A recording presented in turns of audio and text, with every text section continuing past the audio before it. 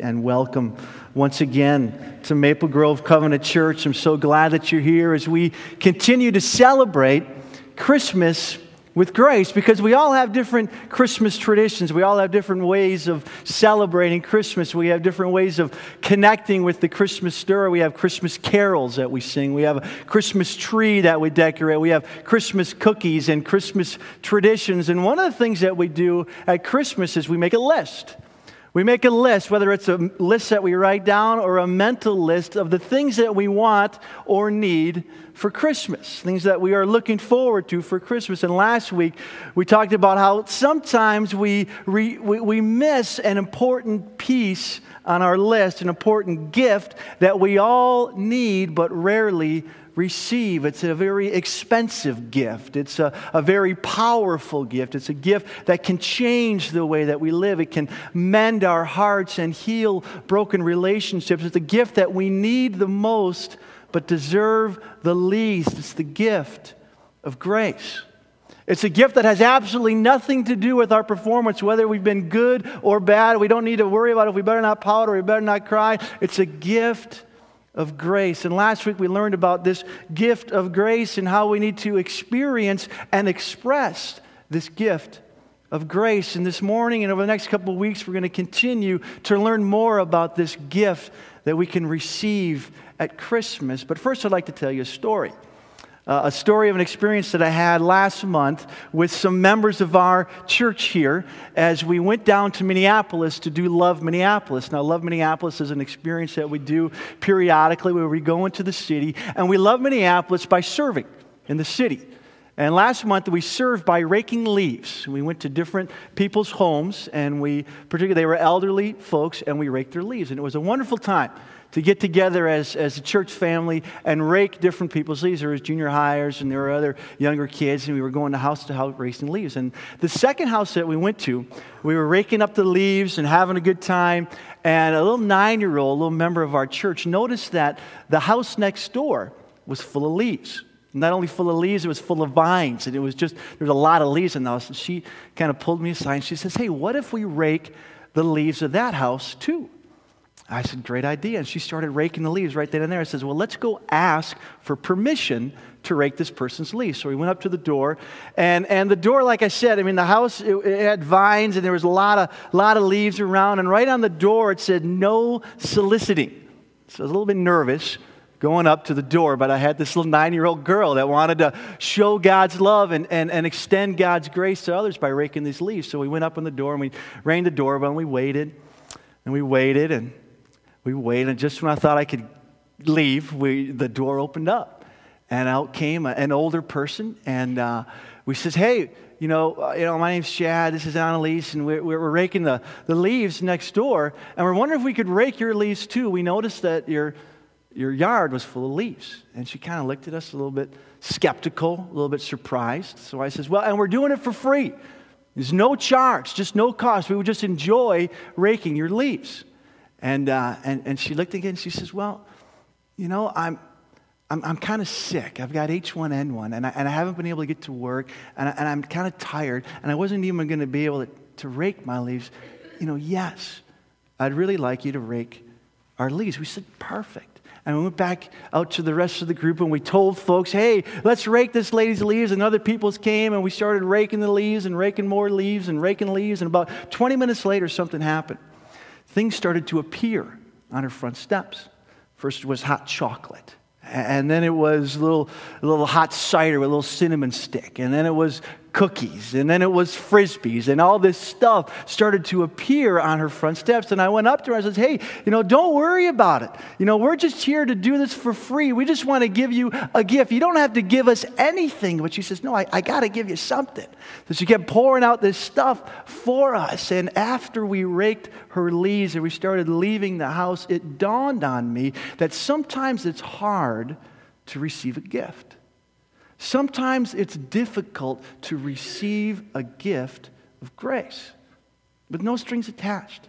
I mean, she desperately needed it. I mean, her leaves were everywhere. I mean, it was in the side of the house, in the front of the house. If anybody needed their leaves raked, it was this lady. But there was something inside of her that says, I got to give something to these kids. I got to give them hot chocolate. I got to give them cider. I got to give them cookies. She even brought out these Frisbees, these stuffed Frisbees, and she piled them up. I got to do something because it's hard at times to receive a gift. It's hard to accept something that we desperately need, but we don't deserve. Because in our world, we just think that we got to give something back. We got to do something to receive this work that was done on our behalf.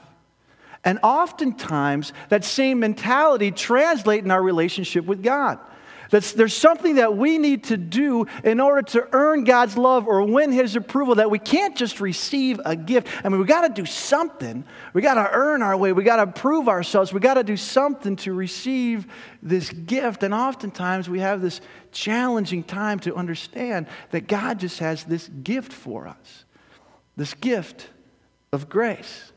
See, that's why last week we looked at the book of John, where John opened up and we read how God became flesh and He dwelt among us. And He didn't come as we expected. He didn't come with punishment and truth. He didn't come with consequences and truth. He didn't come with anything else but grace and truth. He came full of grace everywhere He went, every interaction we had, everything He did, just grace just oozed out of Him. It was grace upon grace upon grace. And we learned last week that God is a God of grace. And this week we're going to pick up that same theme, this theme of grace. And we're going to look more specifically at this gift of grace. This gift that God offers to each one of us, but sometimes it's hard to receive. This amazing gift of grace. If you have your Bibles, I'd love for you to turn to the book of Romans. In Romans chapter 5, Paul writes this excellent summary of the Christian faith. Romans is just power-packed of truths about who God is and how we can connect with Him. And we're going to read a passage of Scripture that's towards the middle of the book of Romans, in Romans chapter 5, verse 12. It's the centerpiece of the letter up to this point. And in this part of the letter, Paul describes God's gift of grace. And he's contrasting Adam with Jesus. So in order to connect with this story or this passage of Scripture, I'd love for you to stand up. Everybody stand up if you can. And we're going to read this passage of Scripture together. So Romans chapter 5, verse 12. And in your pew Bibles, it is page 1116. Romans chapter 5, verse 12. Let's read it together. Therefore, just as sin entered the world through one man, and death through sin, and in this way death came to all men because all sinned. For before the law was given, sin was in the world. But sin is not taken into account where there is no law. Nevertheless, death reigned from the time of Adam to the time of Moses, even over those who did not sin by breaking a command, as did Adam, who was a pattern of the one to come. But the gift is not like the trespass. For if the many died by the trespass of the one man, how much more did God's grace and the gift that came by grace of the one man, Jesus Christ, overflow to the many? Again, the gift of God is not the result of one man's sin. The judgment followed one sin and brought condemnation. But the gift followed many trespasses and brought justification. For if by the trespass of the one man death reigned through that one man, how much more will those who receive God's abundant provision of grace and of the gift of righteousness reign in life through the one man, Jesus Christ? Please have a seat. Now, like most of the book of Romans, this is power-packed with truth. There's a lot of meat on this bone, so we're going to unpack this thing together. Now, in order to understand it, we got to remember that Paul is Jewish, and he's writing to a Jewish audience about the person of Christ. He's contrasting Adam with Jesus. And in order to understand what Paul's teaching, we must remember a little bit of the story of Adam and Eve. Now, Adam and Eve grew up in the Garden of Eden. We're talking about perfect paradise. They had a perfect relationship with God and one another. I mean, they had no sin. They had no shame. They had no clothes. I mean, it was paradise. It was the world of grace. They had everything that they needed and more. And they did nothing to deserve this perfect paradise. They didn't do anything to earn points to get into paradise. God just simply gave it to them. He says, here, I just want you to live here in perfect paradise, this world of grace. You can go wherever you want. You can explore. You can discover. You can enjoy me and my creation. It's truly a picture of grace. It's the world of grace. And there weren't many rules in the world of grace because you don't need rules when you're living under grace. In fact, there was just one rule. And the one rule was, hey, there's this tree in the middle of the garden. I don't want you to eat of it. In fact, I don't even want you to touch it, because if you eat of it, you'll surely die. Now, maybe they didn't understand the word die because death wasn't in their experience. I mean, they just heard about it at that one time. Maybe they didn't get or understand the word death, but they only had this one rule. If you eat this fruit, you will surely die. Now, most of us know that Adam and Eve did, in fact, eat the fruit. And they did, in fact, die. They ate the fruit, they disobeyed God, and they died. Now, they didn't die physically.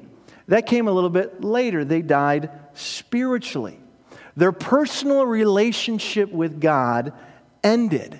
They disobeyed God's one rule, and they experienced the one consequence: death.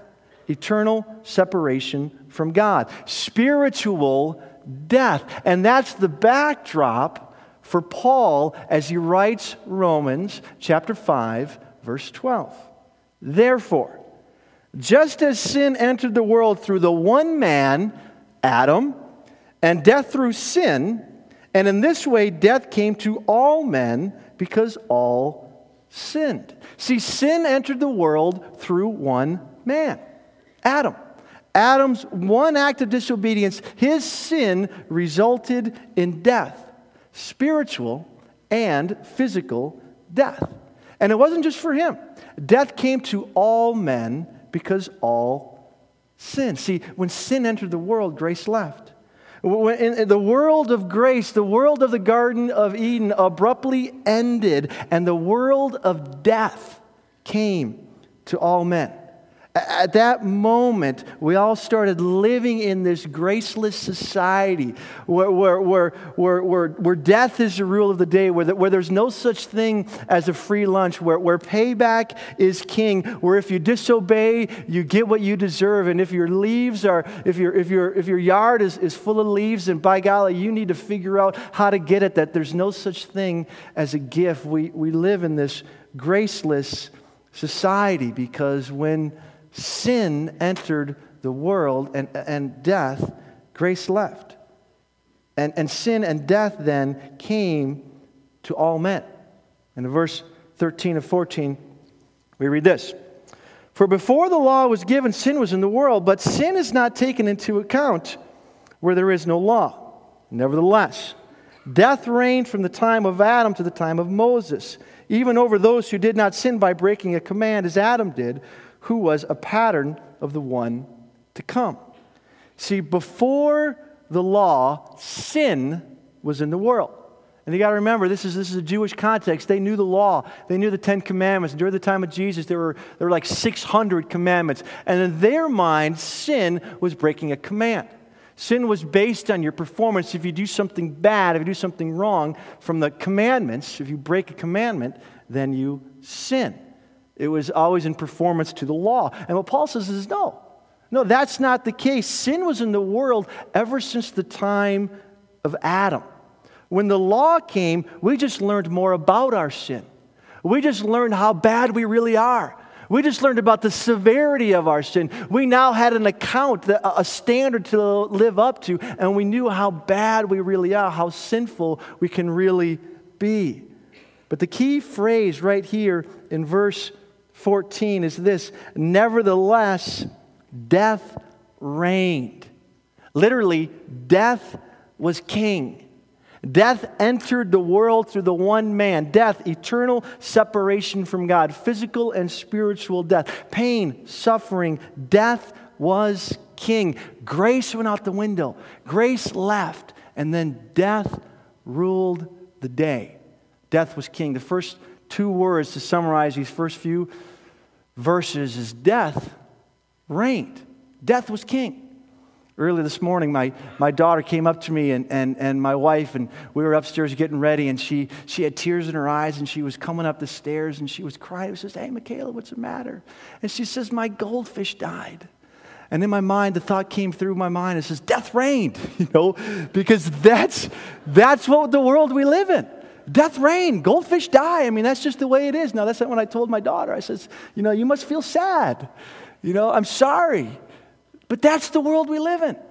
Death reigned. Death is king. That's the world we live in. That's what came from Adam, the world of death.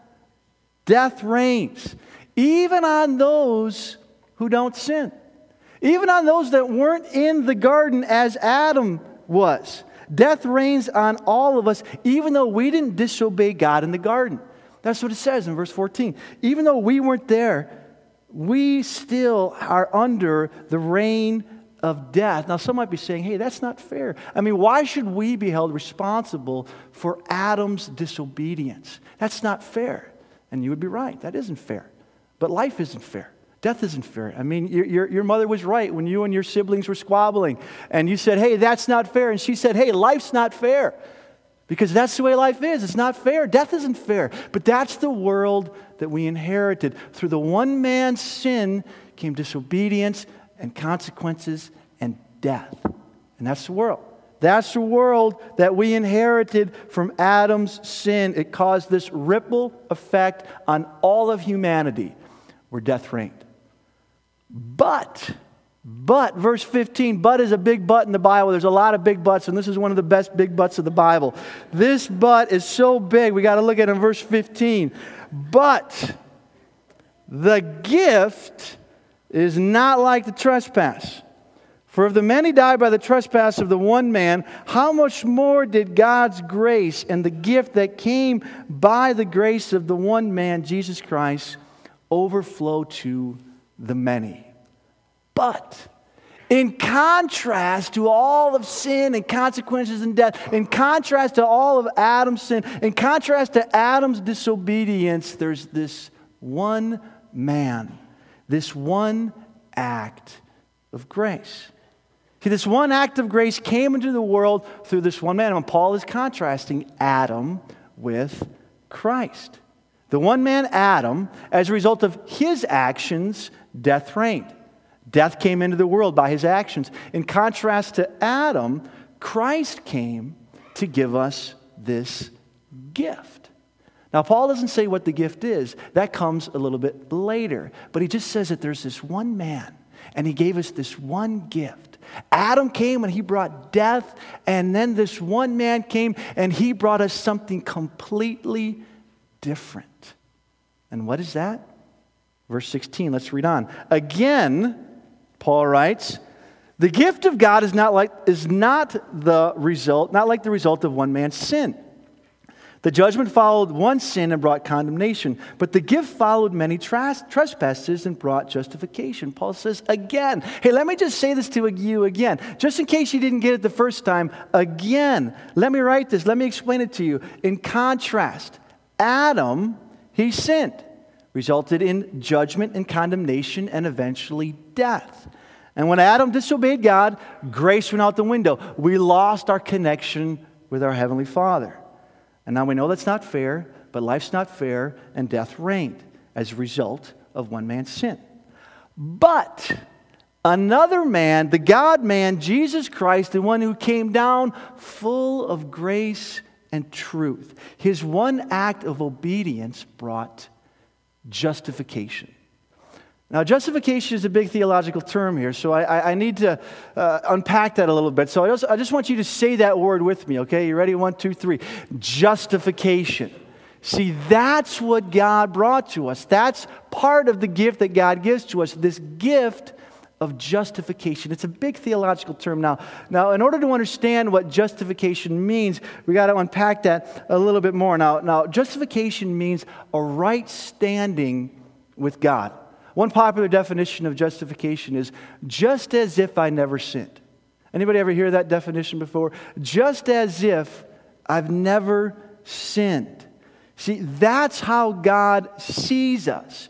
Just as if we never sinned. Just as if we've never disobeyed God. Just as if we never sinned. That's how God sees us. So some of us here today will be saying to ourselves, well, but I have sinned. I have disobeyed God. I have done some things that are wrong, that aren't right. How could God see me just as if I've never sinned? Well, we got to read on. There's more to the story here. There's more to this gift.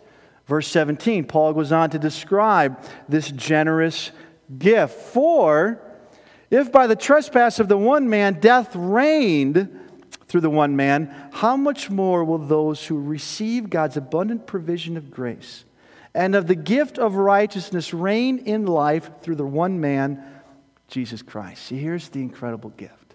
I mean, here's the moment we've all been waiting for. I mean, here's this incredible gift. Paul says, he says it again, death reigned through the one man. And we got that, Paul. We know that. We got that. Hey, death reigned through the one man. But Paul further describes this gift, this gracious gift. He describes it so clearly. He spells it out for us. Here's the gift of grace. It's the gift of righteousness. That's what God gives us at Christmas, the gift of righteousness. God not only gives us the gift of justification, He also gives us the gift of righteousness. Now, justification is great. Justification is a great deal. I mean, if you think about it, God sees us just as if we never sinned, just as if we never did anything wrong. But you know what that makes us? Neutral. You know, we haven't sinned, we haven't done anything wrong, but we haven't really done anything right, haven't done anything good. We're just sort of neutral, kind of like a car in neutral. You know, it just sits there. It doesn't really do anything good. So God not only gives us this gift of justification, He also gives us the gift of righteousness. See, if justification is just as if I never sinned, righteousness is just as if I lived a life of perfect righteousness. See, that's what God gives us. This amazing gift of righteousness, just as if I lived a life of perfect righteousness. Just as if I loved God with all my heart and soul and mind and strength. Just as if I loved my neighbor as myself and I cared for the needs of the poor. Just as if I lived a life of perfect moral and ethical standards. Just as if I cared for the needy and the hungry. Just as if I lived a life of perfect righteousness. That's the gift. That's the gift that God gives to us. And we all sit back and we say, really? Are you serious, God? That's the gift? You really want to give me the gift of righteousness? God says, yeah. That's the gift I have for you. And you know what? It has absolutely nothing to do with your performance. Whether you've been a good little boy or a good little boy or girl, it has everything to do with my grace. See, so often we think that somehow we need to earn our way into God's good graces. That we got to do good things in order to get to God to love us. Or somehow we got to perform well in order to live this righteous life. But God says, no way.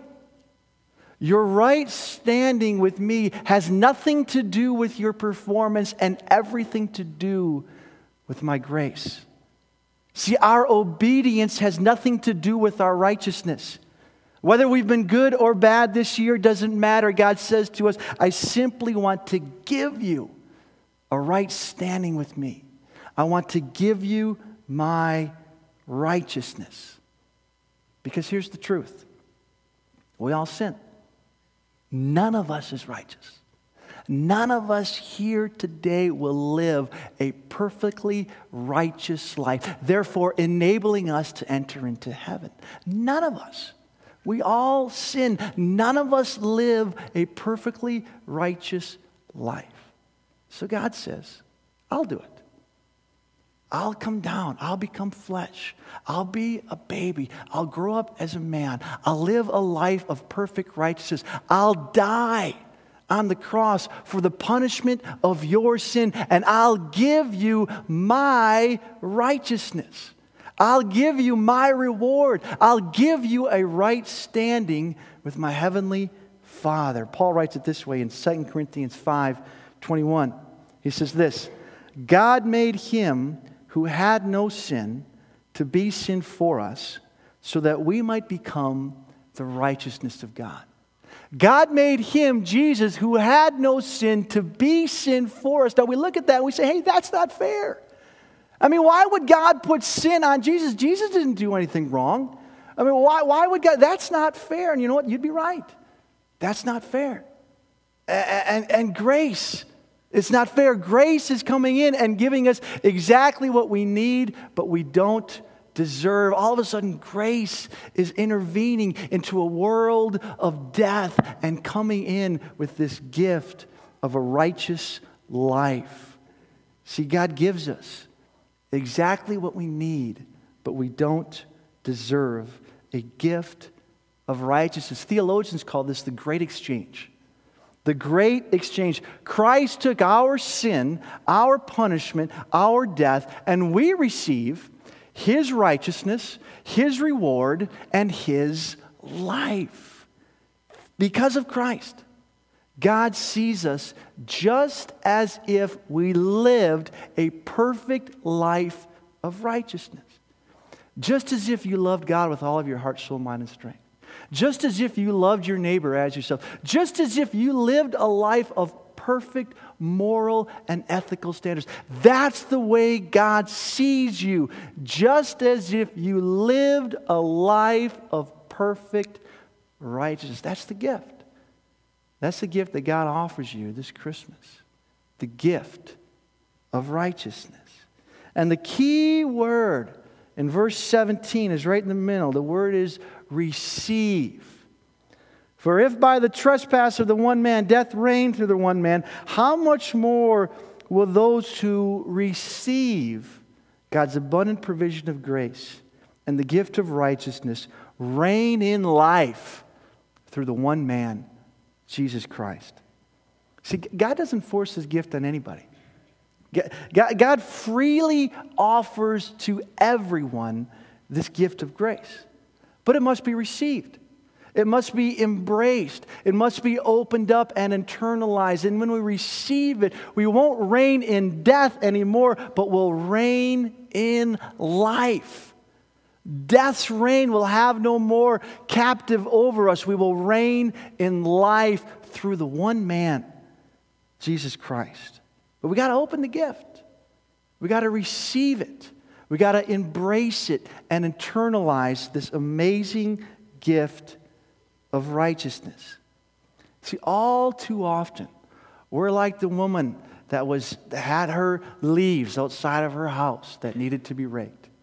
And all too often, we think that we don't deserve this gift, and we're right, we don't deserve it. We think that we need to do something in order to pay back someone for doing something for us. That we got to give them hot chocolate, or we got to give them Frisbees, or we got to give them cookies. We got to do something in order to pay back what's been given or done for us. God says, no. You don't have to do anything except receive it. Except open up the gift and internalize my gift for you, because there's nothing that we can do. Our obedience has nothing to do with our righteousness. There's nothing that we can do in order to earn our way into God's good graces. God simply wants to give us a gift. The gift of righteousness. See, that's the message of Christmas. That's the message of Christmas. That's the message of grace. Getting what we desperately need, but we don't deserve. And sometimes that's hard. It's hard to receive a gift. But here's the opportunity that God gives to each one of us this morning. Will you receive it? Will you open up yourselves and receive what you could never do in your own strength, in your own flesh, but what God gives to you because of what Christ did on the cross? Will you receive that gift today? And some of you might be thinking, how do I receive this gift of righteousness? Well, it's by faith. It's by faith in Christ. Now, faith is simply admitting, I can't do it. I cannot live up to God's standards. I cannot follow God's laws completely. I have sinned. I have blown it. I have lived an unrighteous life. And then receiving the gift of righteousness. That's what faith is. Saying, I can't do it, and I put my faith in Christ, who lived a perfect righteousness, died on the cross in my place. See, that's the gift. Our obedience has nothing to do with our righteousness. We simply receive the gift of a right relationship with God. In a minute, the band is going to come up here. In fact, I'd like the band to come up here now as we close our time. And I want to close our time with a question. And the question is this: have you received the gift? Have you personally opened up the gift of God's righteousness?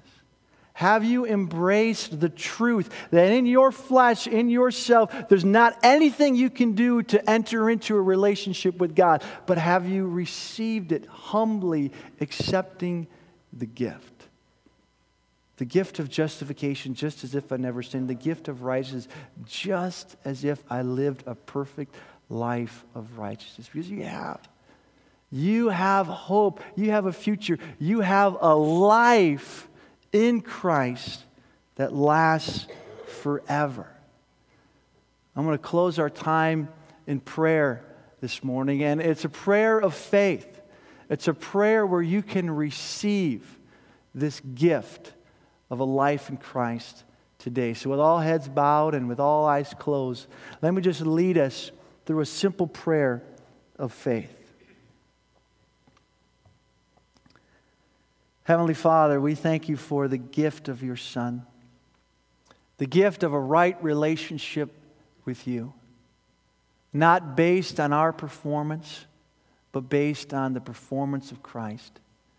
He lived a perfect life. He died in our place. And we receive that gift today. We receive the righteousness that only comes through Jesus Christ. The gift of grace. The gift of a right relationship with God. And if that's your prayer this morning, if you've prayed that prayer, a prayer of receiving God's gift of grace, then you have received the gift of life. Life eternal, life abundant in Christ. And we'd love to come alongside you as you grow in your relationship with God. But for now, we just say thank you. And we embrace the gift.